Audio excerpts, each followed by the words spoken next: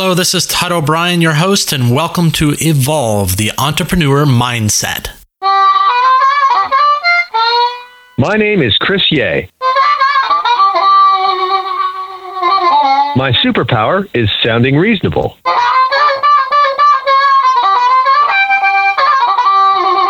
And I'm feeling busy as the end of the year approaches.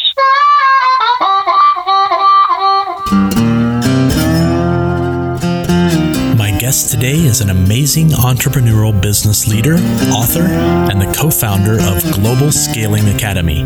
He co-wrote Blitz Scaling with his close friend, Reid Hoffman, co-founder of LinkedIn and an investor at Greylock Partners. He brings a unique point of view while giving massive value to startups, corporates, VCs, and policymakers.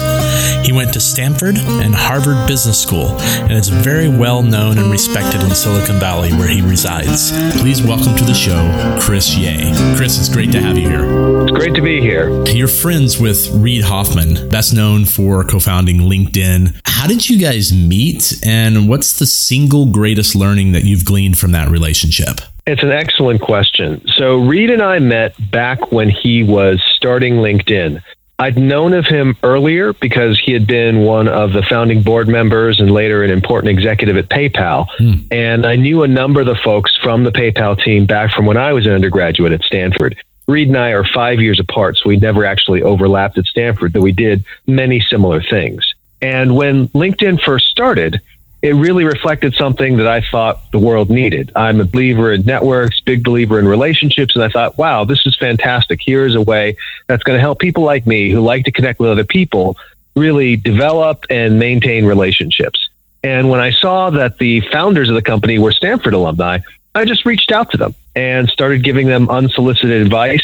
And the first time I met Reid in person, actually, was when I set up an event through the Harvard Business School Alumni Association for Reid to talk to our alumni about why they should join LinkedIn. You can imagine this was a long time ago because this was a point in time when Harvard Business School alumni had to be convinced to join LinkedIn as opposed to something that they all belonged to.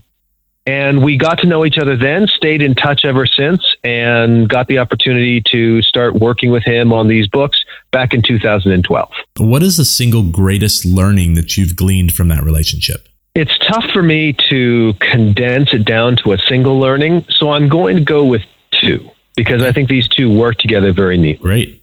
The first learning is that you should think big.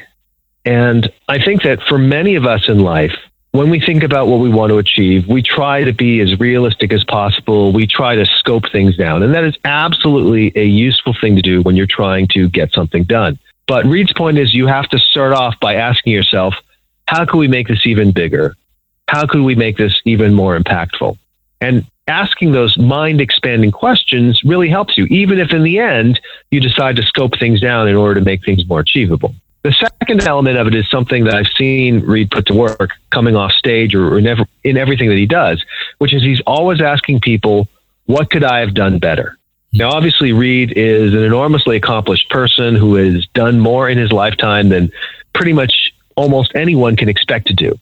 And yet, every time he comes off stage, every time we write a book, every time he does something, he always asks the smart people around him, what could I have done better?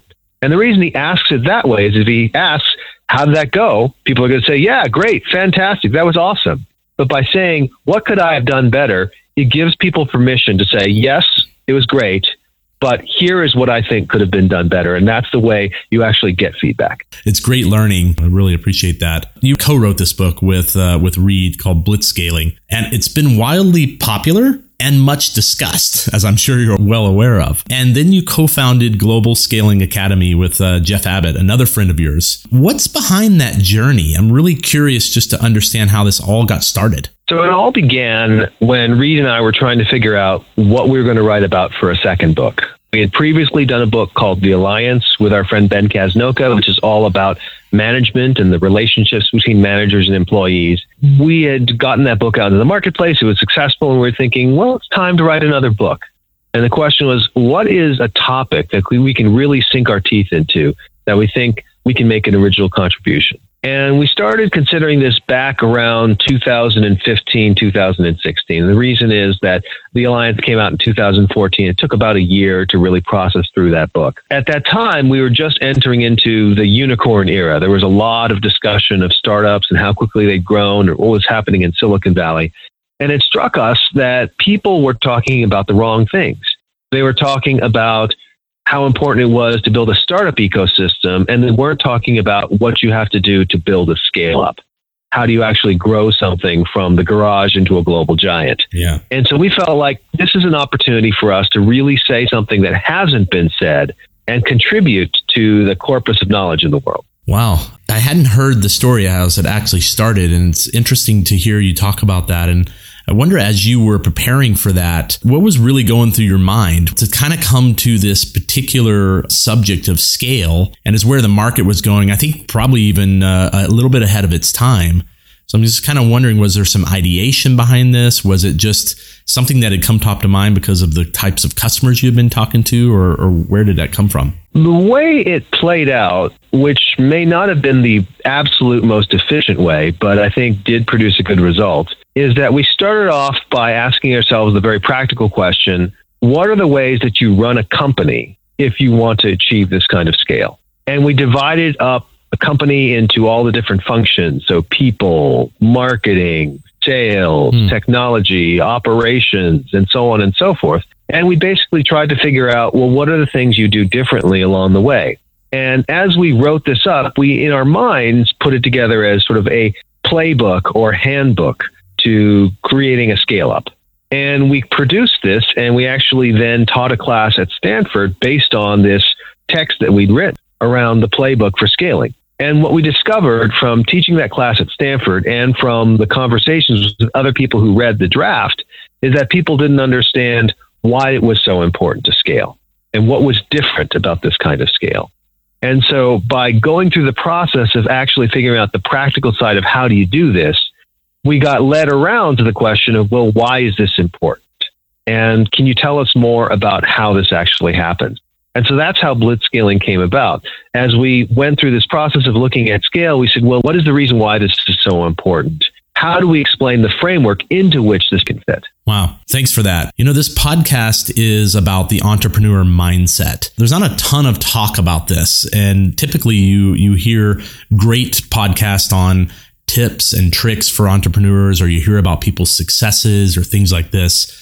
But this podcast is really to dive deep into the mindset behind the entrepreneur. You know, you deal with a lot of entrepreneurs yourself and scale-ups and different types of founders. How important has it been for you to have the right mindset in your own journey? Absolutely. When it comes to the entrepreneurial mindset, people ask me the question, what are the characteristics that a successful entrepreneur needs to have, especially if they're going to blitzscale? And I mentioned 3 different things that they need to do. The first is to have a strong orientation towards learning. And that's because when it comes to scaling, especially blitzscaling, things are changing quickly. And what it means is that as your company grows, it's effectively becoming a different company at each stage. And there are multiple times when the game you're playing changes. And as a result, you have to put on your hat as a learner to figure out what the new rules are before you can decide how you're going to leverage those rules to achieve success. So a big part of it is always understanding that you've never reached the point where you know it all. You're always trying to learn from others. And you can see an echo of that in Reed saying, hey, what could I do better? What else should I know about that I don't know about already? Because it doesn't matter how accomplished and smart you are. You can always learn more. The second element of it is really understanding that entrepreneurship is a team sport. It's not something where you as an individual can somehow manage to succeed and build a global business giant all on your own. There's no such thing as a one-person, $100 billion company. So at the base of it, you've got to build a network around you. And that's the network of people inside your company and your teammates, your fellow co-founders and early employees.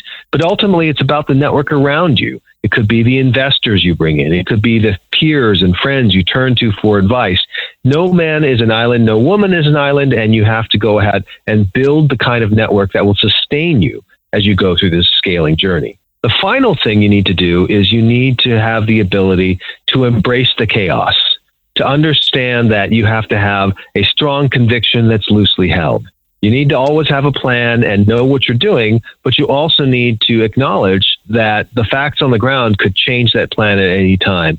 And so the delicate balance of having a real direction and having real persistence while at the same time being able to adapt rapidly as new evidence comes in, that's one of the hallmarks of the entrepreneurial mindset. You spent a lot of time in London. I spent a lot of time in London. I was just there and was interviewing several people. And one of the people that I interviewed was this guy named Lawrence, who owns a company called Paved Gin.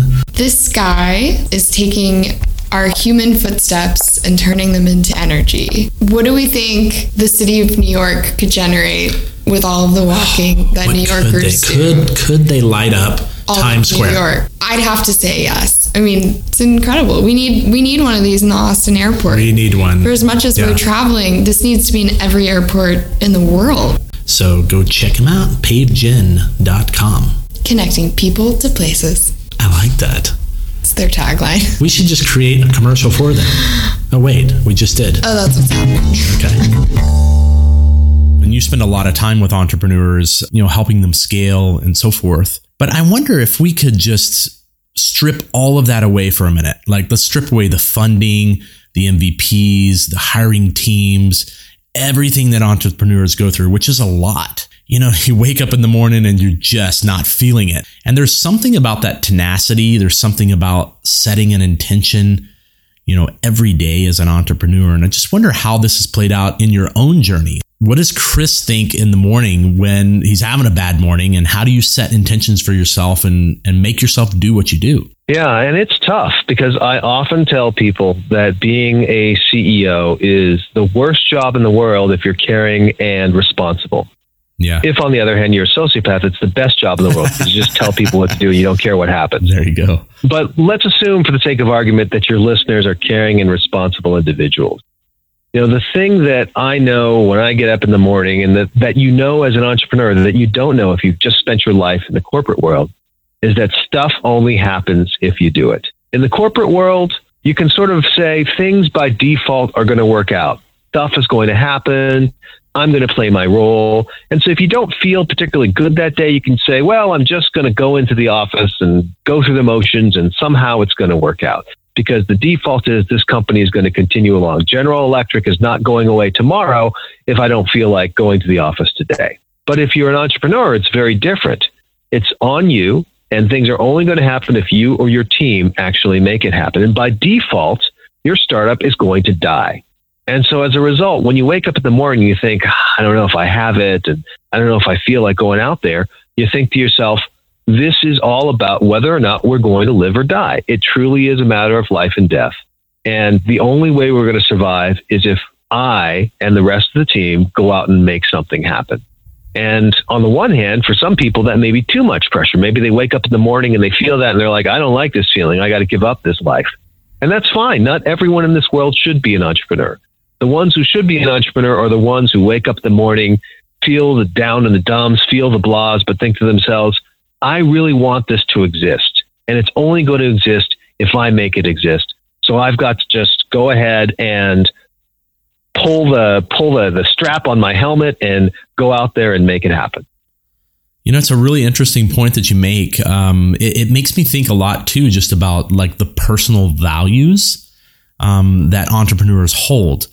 Founders and product creators, they're really inspiring when you kind of watch them in their own element and what they're doing. And I'm just really curious to understand how you've maybe seen true core personal values in entrepreneurs really show up in their work. Well, I'll give you a great example. There's an entrepreneur who I'm advising. He has a company called You Can Event. Okay. And what they do is they provide a marketplace for events. So basically, if somebody here in the Bay Area wants to put on a fireside chat or some sort of event for their partners or something like that, they can go to You Can Event and they can find a venue, and then based on the venue, the catering and the various services they need, everything in one place to make the event happen. And You Can Event takes a small piece of the transaction in order to make money, like a typical marketplace. But it's not about the company. It's about the entrepreneur, Antonia, who created the company. And Antonio is from Portugal. He came here to Silicon Valley 2 years ago with no money, no connections, and just the desire to build a company. And when he came here, and this is an absolutely true story, he was so intent on making the company successful that before he came here, he got the company's name and logo and motto tattooed on his arm. And this is not the only entrepreneur I know who has tattooed their values on their arm. Yeah. The folks from the Unreasonable Group, a social impact group that I do a lot of work with, have many people in the organization who completely voluntarily, we swear it's not a cult, have gotten the tattoo of the company logo on their arm. And it's that kind of dedication, that kind of feeling of, you know what? I believe in this so much that I am going to go ahead and get a tattoo on my body that can never be removed because this matters. Even if it fails, I will be proud that I have this on my arm. Yeah. That's the kind of founder dedication that really inspires me.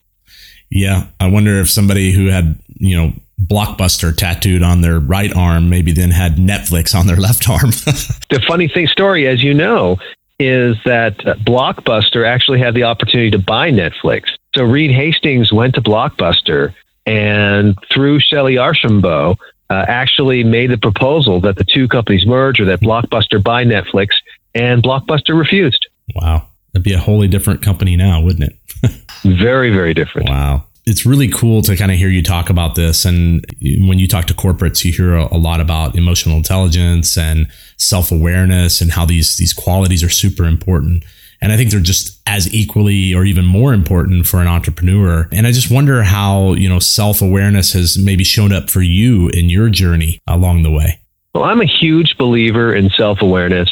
I think self-awareness, by the way, is largely a subset of a broader principle, which is to acknowledge reality.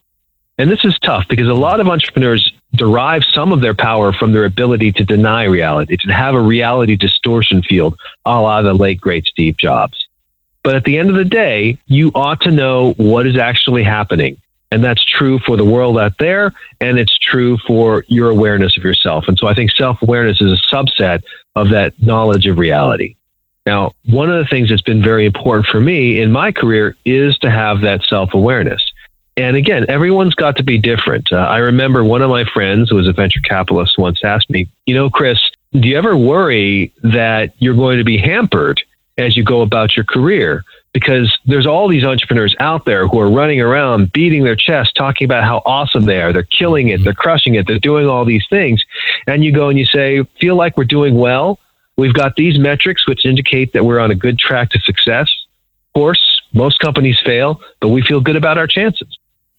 And he said, are you hampered by that? And my response was, no, I don't think so. I think in the long run, the knowledge that I am self-aware and the knowledge that I do believe in reality and I'm not fooling myself, I'm not smoking my own dope, will help me get the right kinds of people on board with whatever company I'm building or whatever movement I'm trying to put out there. So I think that self-awareness is a great long-term value, even though there can be some short-term issues because you won't sound as confident as someone who is just blithely believing that they will succeed no matter what. But you know what? I think that it ultimately boils down to what kind of person you want to be. I want to be the kind of person who is realistic at all times. It's incredible to hear you talk about this because I also work with a lot of entrepreneurs, and there's so many times where some of them are truly not self-aware of even how they're coming across to investors, how they're coming across to other people. And so it's a huge quality. You're right. I love the way you put it. It's a long-term value, even though there's sort of these short-term gains, right? So I really like that concept. I appreciate you bringing that to the table. You've been influential to a lot of people, and I wonder who inspires you and influences you.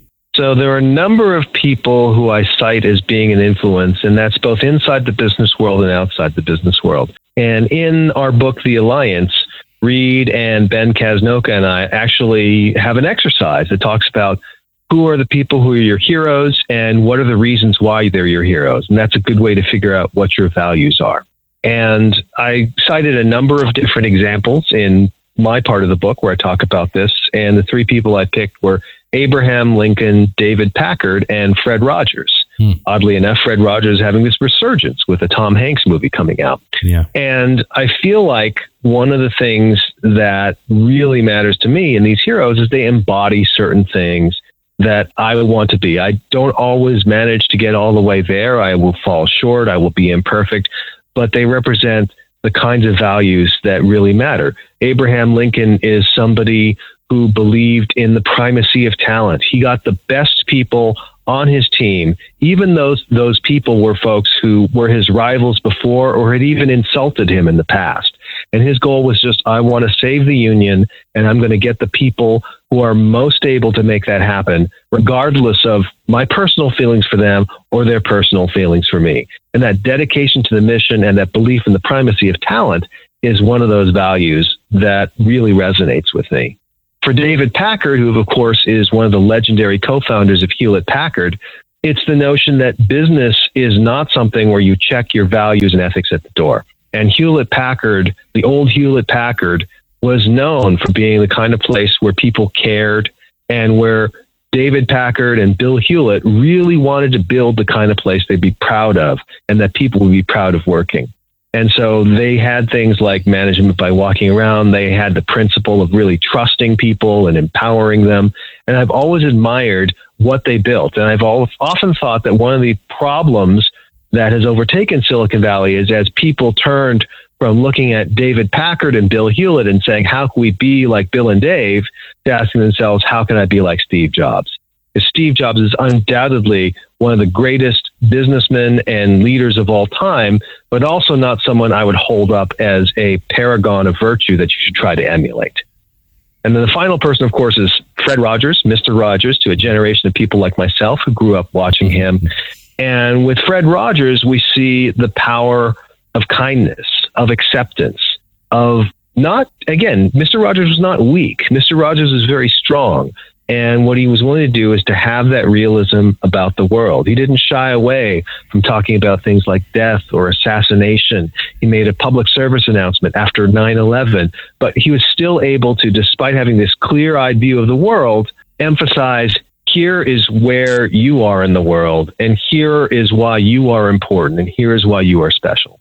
So those are some of the things that I really feel strongly about. Those are great examples, Chris, and really thank you for your openness and just for sharing all the stuff that you have. It's like so important for founders, entrepreneurs, people who are aspiring to do this in the future too, just to hear this and to really understand that. So I appreciate you bringing all that today, and just really thank you for joining me today. It was my pleasure. Again, my personal mission is to help interesting people do interesting things. And I hope that the people who are out there listening feel like they've gotten a little help and they're going to go out there and do some interesting things and make the world a better place. Thanks a lot, Chris. Thank you, Todd.